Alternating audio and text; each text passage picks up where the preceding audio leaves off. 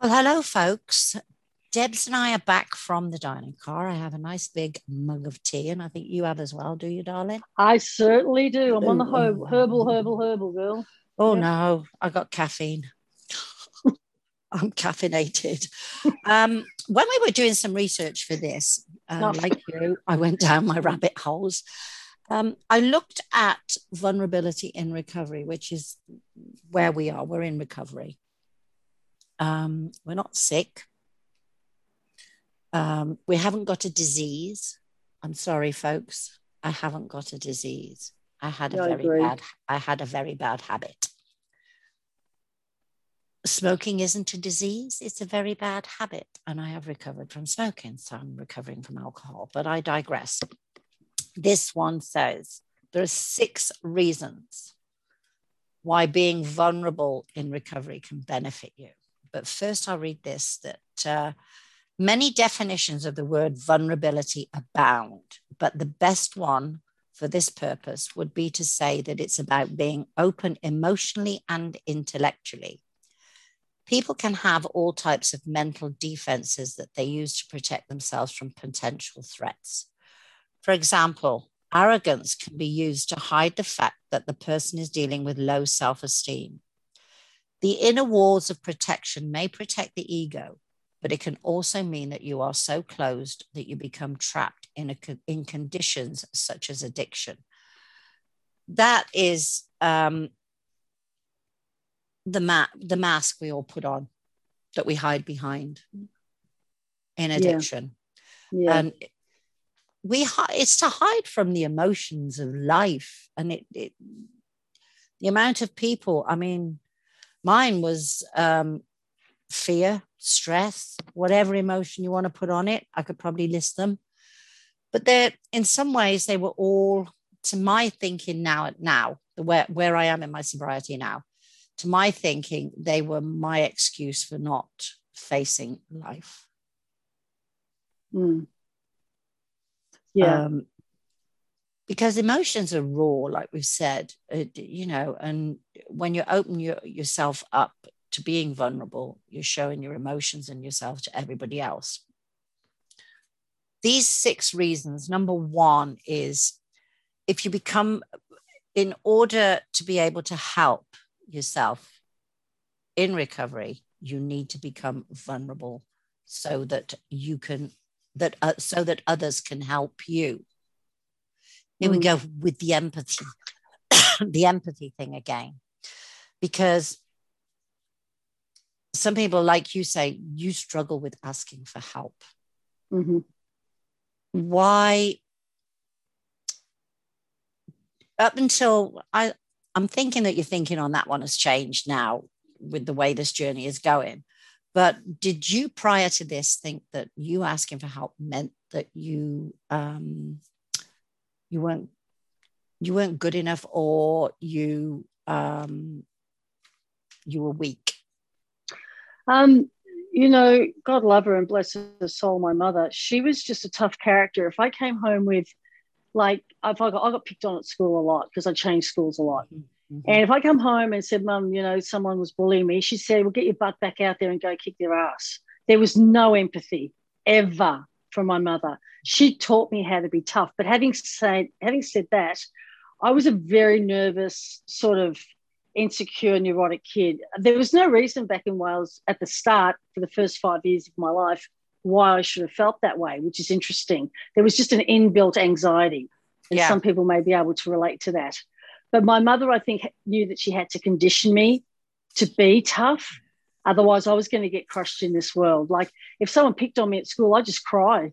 I didn't know what to do, so I cried. I couldn't stick up for myself. And then getting into high school, I went completely the opposite. Do you know what I mean? I threw Here an we egg go. at a guy. I was fighting people, and people said, "Don't go near her; she'll clobber you." And This is, so I yeah, went that. from one extreme to the typical addict, to one extreme to the other. But there you were with what we were just talking about with the definition of the vulnerability is you put up the walls to protect yourself, because if people probably not within your hearing, I mean, we've done it ourselves, would have turned around and said, oh, look at her, she's a sensitive child. Which makes you a target. Unfairly. And that's human nature, because we and we can't easy change to pick that. on. No, I get that. That. And putting up the walls were to protect your sensitivity. Unfortunately, the walls stayed up a long time. And it affected, we talk about relationships, and I think a lot of people can relate to this. I've had people say to me, Deb, we can just never, ever, ever really, really get close to you. So I'd let them in 75% and the doors would slam down, and that was it. You weren't getting any further. And that was my protective mode. But it's a lonely place. It can be a lonely place because you cannot be open. Well, you're not experiencing that true, deep relationship, like closed off. Fullest. To its fullest. Yeah. It was on my terms all the time. And that's when the control came into the relationships. Like I'd give so much. Enough.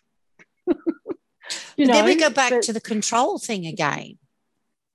Maintaining that control. Because I didn't want to get hurt. That's it. I was going to hurt you before you hurt me. Tit for tat. And I've actually had this conversation this morning about tit for tat. It sounds terrible. I sound like an absolute asshole. No. I was really nice. No, it's not. You're probably the same as a lot of people. Well, no, probably about it. You are the same as a lot of people. And I mean, when people start looking and really realizing things, they think, Jesus Christ, I'm a normal person. Isn't that wonderful? I have feelings like everybody else. I get hurt like everybody else. It's all right to be hurt. But the tit for tat thing, I did have this conversation this morning. Well, someone said about it and I gave a response, because the one thing I always told my sons, don't ever engage in tit for tat. Tit for tat doesn't work. All tit for tat does is escalate a bad situation into a shitstorm, in a way. Yeah. Be the bigger person and walk away. Diffuse the situation by leaving it. Yeah, I learned that. Thank God in time. Yeah, it's the old pause. It's being proactive instead of reactive. It's a harsh thing. It's a hard thing to learn, because the human reaction is, I'll punch your lights out. Well, my mum told me to. Mum said it's all right. I can do it. She was a feisty little Welsh woman. Yeah. But if you look, that's a different generation. It's the way they were brought up. So in defense of your mom, it was a tough life. My mom had a tough life. My mom used to get smacked around the head by her dad. Nowadays, my mum was a devil. Mum was cheeky as hell. Yeah. My grandfather on my mother's side was a drunken old Irishman, and I'm sorry to all Irishmen. I'm not labeling you all the same. This was just my. We don't know any drunken old Irishmen. No, we don't. But with a name like, bless his name was Cornelius. And he probably took a lot of stick for that as well, which is probably that's probably why he was very, very they had funny names in those days, darling. And he, that was the way they did things. There's nothing. Yes. We're defending what we went through, but in actual fact, what we went through is the way life was at that time. They were in war mode, darling. Post-war, people were still struggling. Trying to find depression, all that. Trying to find their way. So I mean, there are reasons, and I'm not making excuses. Times were tough. Yeah, they were tough. You're right. My dad was in the service. My dad was in the army. So like you, we traveled around a lot. So every time you just settled in a place and made a friend, boom, off you go. Yeah. So connections were hard for me. I didn't really make connections, and there were no letter writings to people afterwards, this, that, and the other. But that's beside the point. And I I was a crybaby. I was little, or as my mom used to say, I was a little titty baby. She used to turn around and say, "Oh, for Christ's sake, don't be such a titty baby."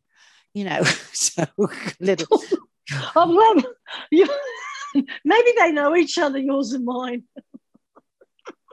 I told you about the story once when I'd cry in a movie. I think your mum and my mum were probably best mates at some point. No, I told you that. I can remember crying in the movie, and when I was about 6, and Mum turned around and said to me, "What are you crying for? There's cameramen there." It's just a movie, for God's sake. She would just snap me out of any situation that I was sensitive in. It was actually good for me in the end, I've got to say, because she taught me how to take on the world, and I did. Mm-hmm. I did. I got out there and did it. Yeah. They did the best with the resources they had. And, it was tough love, darling. My mom brought me up differently to how her mom and dad brought her up, and then I've done the same with mine, and now my children are doing the same with theirs. You know, it's all, each generation does it differently, and that's life. You know, number 2 on this list, as we said, number 1 was, once you admit your vulnerability, it means you can ask for help. You know, this hurts, I need help, etc. You know, how do I get past this? Who do I talk to, etc. Putting your hand up and asking for help is the first real thing you can do in recovery. But it also means that once you admit these things, that you can start to help yourself. Mm-hmm. Like you and I know, helping ourselves meant getting into I Am Sober, delving into Quit Lit, listening to other people and how they did it. No longer having to put on that tough act, able to take the armor off, take the mask off, and be yourself. Take, like I said at the beginning, knock the house down, start from the foundations, and just start building up a strong structure. It's funny you say that, you know, because when I started out, and this is how I approached it, and anyone's welcome to do this, it may help, it may not. Mm-hmm. I approached it like there was 2 Debs. There was the sober Deb I aspired to be, and then there was the drunken Deb that was trying to be sober. And I taught myself, said to myself, okay, you're going to be 2 things to yourself, Deb. You're going to be your best friend, and you're going to be your own coach. And so what I did, I thought, how would you go through this with like holding your best friend's hand? And this is how I've approached it. I really have. So then again, I would treat my best friend with kindness. I treat my best friend with understanding, with empathy. Do you know what I mean? All the tools, all these things. And I had to separate the 2, because I didn't want to deal with drunk Deb. She didn't deserve it. She didn't deserve it. I was thinking, you know, you've made your bed, you've got damn lie in it. And Mum used to say that too. Oh, yeah. So having to just, again, be vulnerable to this. And it's like I said to Corinna about the child in me. I still haven't got quite that far yet. I'm working on that, but that's way down there. You know, you've got to, and then I was coaching myself through it, just like the Olympics, just like anything where you want to be the best at what you can be. And that was my goal when I set out, to be the best version of myself and the healthiest. So much for the healthiest. But the expression progress, not perfection. So, I mean, correct, things happen in their own time. And it's like everything in life, there's a time and for everything that happens within our lives. I'm a great believer in that, more so now than ever, that, you know, the stars align, or whatever you want to say. There are spiritual people amongst us that truly believe these things. Yeah. And I do believe that at some point everything comes together and coalesces into the place you need to be. Mm-hmm. And you saying that you took your own hand and you encouraged yourself, you loved yourself, you opened yourself up to yourself. You became your own best friend, like you said. Mm-hmm. Mm-hmm. You had empathy for yourself. When you were afraid, you talked yourself through it. And I think that is huge, because that is accepting who you are. This is me, warts and all. Oh, yeah, there were parts I didn't like. Yeah. It's funny, because my best friend always says to me, Deb, you've never been in denial. You always tell us everything that's wrong with you. Yeah. I'm the first to admit it. There's different kinds of denial, though. I mean, we were in denial when we were drinking because we didn't think we had a problem. Oh, yeah, that part was, yeah. That was the one thing that I was never honest. Well, I knew it. I would joke and say, oh, yeah, I know I drink too much. But I never said, oh, shit, I'm in deep shit. And how do I get out of this? To You're not. anybody. And again, Mhm. it gets back to I didn't reach out. Mhm. I was too stubborn, and I know it now. That's one of my faults. I was too damn stubborn to reach out. And I thought, I can, when I'm ready, I'll conquer this. There we go. We Oh, go back Lord. to arrogance. It's Oh, used to yeah. hide. When I was ready on my terms, I'll deal with this. Yeah. Yeah. Number 3, because, well, like we say, you can start helping yourself, and how we helped ourselves was I Am Sober has been my biggest tool, and Oh, absolutely. the connections I've made with people who I can be vulnerable with, who Mm. understand the sober journey, people I can relate to, like you say, people that you can become friends with. There are different peoples at different stages of their sobriety have all got Mm-hmm. something to offer you. Absolutely. It's just magnificent. Yeah. We're no longer in denial. So Oh, when you're God, no. no No. longer in denial, you are vulnerable. But there's nothing wrong with vulnerability. It's a healthy fear to It's be a bloody vulnerable. great thing if you think about it, because you do get the friendships, you do get the communication, you get the understanding. You can't lose. When you I have, open the door, you can't lose. Just like you can't lose with your connections on IAS, because they get correct. it. They just get it. This is the best part about it. And it's like with the groups we're in, the sharing of conversations, the laughs, the Mm. jokes, the Oh, seriousness yeah. is there as well. When one person is struggling with something, there's someone there Right. ready to hold their Yep. hand and guide them through. So you becoming friends with yourself, you've now got so many other friends. You've only got 2 hands, so I don't know how you're going to do it. But, there's a lot of people holding your hand. Yeah. And the one thing, too, I've never cried with strangers either. I've never I've cried with strangers, the people I've never met. Mhm. How weird is that? I never thought 7 months ago that would happen, but it has happened. I've laughed, I've cried, I've shared more emotions, and Mhm. they're true, honest emotions, but they make you feel good at the end of the day. I have felt so happy sometimes, I but know it's you want like to burst. Yeah, I know. I've cried because Yeah. how else am I going to get all this out? I Oh God, know, there right? we I are. know. It's Ah, almost like you don't know what to do with yourself. It's like being a little 2-year-old kid that gets something fabulous for Christmas. It's yeah, like, oh, I'm so excited. and every day is Christmas Day when you're sober. Yeah, yeah, it Because is. it's a delight. It's an absolute delight. It's a joy to Yeah. wake up sober. So we go to number 3. We've admitted that we need help. We can't do this alone. And we're learning to accept help. These are 2 things that are paramount in recovery: admitting you need help and accepting it. The next one is love. I heard one that said to be extremely vulnerable where love is concerned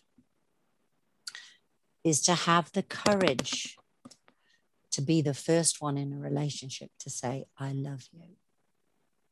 It is totally vulnerable. You're really opening yourself up. And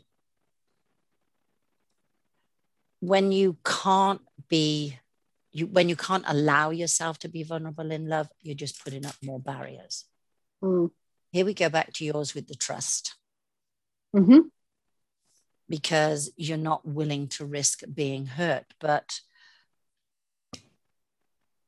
here's one for you: you can't go through life without being hurt. No, that's exactly right. And in the end, once you're in it, in a relationship, you're in it, and you can't really fight a lot of the natural feelings. Mm-hmm. People get attached whether they like it or not. And one day you wake up and go, oh, crap, all right. They're all right, or whatever you think. And you're in it. You're just in it. It develops. Yeah. And also, when you're not fully in it because you're trying to protect yourself from the pain of hurt, then you don't experience the full potential of that relationship and what it could be. No, you begin to self-destruct the relationship. It's easy. Yes. So, I mean, look at us with our friendships within our groups. We're all vulnerable in there. Yeah, And absolutely. we embrace those friendships fully. Yep, no judgment, no Because, nothing. yeah, that's it. After love comes happiness. We've talked about happiness and how happy we feel. And it's the same kind of thing with the love. You've got to be open to every emotion because you can't pick and choose your emotions, because on any given day you can feel anything. One of the things that we see within the sober community is how vulnerable people become when they allow themselves to disconnect, and also when they get very, very tired, the self-care doesn't take place. You become vulnerable to the thoughts. The old ways start creeping in. We had one a couple of days ago, and she hadn't been able to do any self-care, or she hadn't. I know as women, we feel guilty when we take half an hour for ourselves sometimes, that we should be doing this and we should be doing that. And it's learning to say, no, I'm not. I'm going to take half an hour. I'm just going to sit for half an hour with a cup of tea and do nothing. That is self-care. And when you do that, you give your brain a chance to switch off. You give yourself a chance to relax. Because when you can't relax, when you can't allow your brain to switch off, it's going 90 miles an hour. Happiness goes out the flipping window. You can't put a happy thought in there. No, and you can't function on exhaustion. No. And sometimes, like we say, we've laughed, we've cried, we've empathized with other people. I've been happy, I've been sad, because I've got a friend, we always say there's a yin and a yang to everything. Everything has an opposite.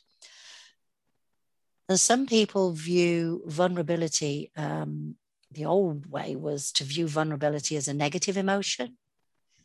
Vulnerability is an extremely positive emotion. Because and I hope that we're conveying that. Yeah, I hope we're conveying that today. It's a light emotion, because the one thing we said way back in the start of this was, when you become vulnerable, you open yourself up, you take yourself, you let the light in, practically. So if you let in the light in, it's a light emotion. It's a positive emotion. Because when you allow yourself to be vulnerable, asking for help is a positive thing. Admitting you need help is a positive thing. It's not a negative thing. Being standing there and thinking, no, I'm not asking for help, that means I'm weak. That is a dark emotion. That's one of the dark emotions, just not acknowledging that you need help with someone, with something. Those can be dark emotions, can't they? Negative emotions. There are so many emotions we've run the gamut of, especially between our group. We've got fear, we've got grief, we've got uncertainty, but then you've got the opposites of them. You've got birth, you've got love, you've got belonging. And belonging is huge, because we belong to each other. We belong to ourselves more than anything. We belong to ourselves. And I think I'm dominating this conversation. I'm not letting you have anything to say, am I? Yeah, you're doing fine. And I think when we acknowledge ourselves, then we've got it to give to others.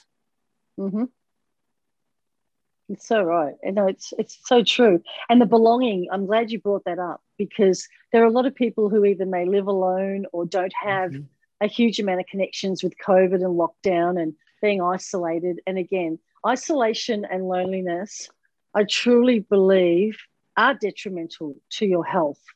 It's not normal for human beings to not want to be with someone, even if you've just got one friend. It's better than being alone. And I think the fear too in a lot of relationships is that, you know, you don't want to be out there vulnerable on your own if you really want to leave your partner, but you just can't make the move. Mm-hmm. Fear and vulnerability and probably kids and a few other things play a huge part. And you don't know what somebody's walking through or going through. You just don't. I think everybody's situation is different. They did that campaign not long ago, didn't they, about not everybody's disability is visible. That's right. You know. That's exactly right. Not everybody's disability is visible. And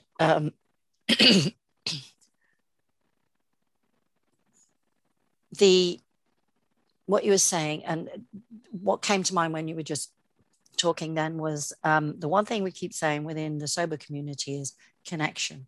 Connection is the opposite of isolation, and connection is the opposite of addiction. Yep. So to come out of both isolation and addiction, because addiction isolates you, you have to make the connections. And the connections, here we go, folks. The connections are not going to come to you. You have got to get off your royal ass and go and find them. Yeah. If you truly want this, you're going to have to get off your butt and do some homework and not sit there going, woe is me. I'm not very good with people who sit there and say, woe is me. Yeah, look, it's okay for a bit. It's okay for a bit, but you can't. I'm a 1, 2, 3 strikes. You know, you're out, girl. Mm-hmm. I'll listen to you complain once, maybe twice, but the third time, if you're not doing something about it, I don't want to hear about it again. Because all I am, you know, it's just you're wasting your breath when you could be doing something really positive at this very moment, but you're not. Do you know what I mean? And the belonging and just being part of this community is so damn important, having somewhere to go. What we've seen, and it's happened time and time again, is people who come into the Zooms who have not been for a while. It happened to me on Saturday. They said, oh, my God, it's so good to be back. Because the addiction wants you isolated. It wants you back for itself. This is what I've learned. And I said to you the other day, we are always vulnerable to addiction. It never goes away. It never will. And that is one thing I have learned in these last 7 months, that I have to be on guard. I have to keep working. I have to be aware, and I have to stay connected. And it's like a Drifter always says, you've got those neural pathways. Yep. And you built that pathway, your addictive pathway. It's there. That highway is there. Yep. But it's up to you. You have to do this work. It's up to you to build the new pathway. The other one is never going to go away. Like you say, it's always going to be there. It's going to be knocking on your door the whole damn time. Yep. But it's how you deal with it and how much you, one thing that, excuse my French, folks, one thing that pisses me off. That was gentle. When you go to day zero and someone like, well, I was lay on the couch and I was bored, so I drank. What the mother? Sorry, I shouldn't be laughing, but you see the same people over and over. And God love them, they keep trying, but some people use the platform for different reasons. I should. So there we go. My empathy went out the window then, didn't it? It did for those that are working come on, so Polly, hard. where's your empathy? They were bored. Oh, for crying out loud. Are you an adult? Yeah. Can you not find something? Go and bake a batch of cookies. Go for a walk. You know, go do some jumping jacks, whatever. There is no reason. I'm just laughing at you, not at anybody else, but you crack me up. Go bake some cookies. Oh, my God. They come in a packet, for God's sake. Bake them. Yeah, just go to the shopping mall and wander around. You know, the money you were going to spend on a bottle of wine, buy yourself a nice coffee. Go make some friends in the supermarket. That's it. You'd be surprised who you meet in Walmart. Especially when you got rollers in your hair. Oh, my God, yes. Put your rollers in and your slippers on, girls. Get into Walmart. You don't know. You never know who you'll meet. But anyway, back on track. Yeah, okay. No, you're right though about this whole look. And there are some people, I don't know about you, but I've had people in my life, God bless them, they weren't there for a long time though, that just sucked the freaking life out of me. All they do was complain and whinge and complain and whinge. And look, everyone's allowed to whinge, don't get me wrong. But when it's endless, like how are you today? Oh, not good. And I think, oh shit, there goes another hour. And they haven't even asked how the hell are you doing. I think you're in the wrong friendship. And I'm not being funny, but nowadays I haven't got the time, you know. I think that's like you just said, that's an hour of my life I've just wasted. You know, this is horrible. We sound awful, but when we're not awful people, we're real. This is how we all feel at times. And especially in our sobriety, your time is so valuable. I'm thinking, hey, I could be reading up on what this is it. Sobertown, or what's that's it. I could be going for a walk instead of getting bored laying on the sofa. You know, I could pick up a book. It's called reading. Because I used to be the sofa girl with the drink, and I never made cookies. Thank you, ma'am. We're going to take a quick break. I think we need to. I think we need to spend a penny or something here. But anyway, we'll take a quick break. We will be back in a minute, folks, when we have ourselves under control. And I'm sure this part of the podcast may not make it. But hey, it's raw and it's real. So we'll be back in a minute. Baby. Oh, God.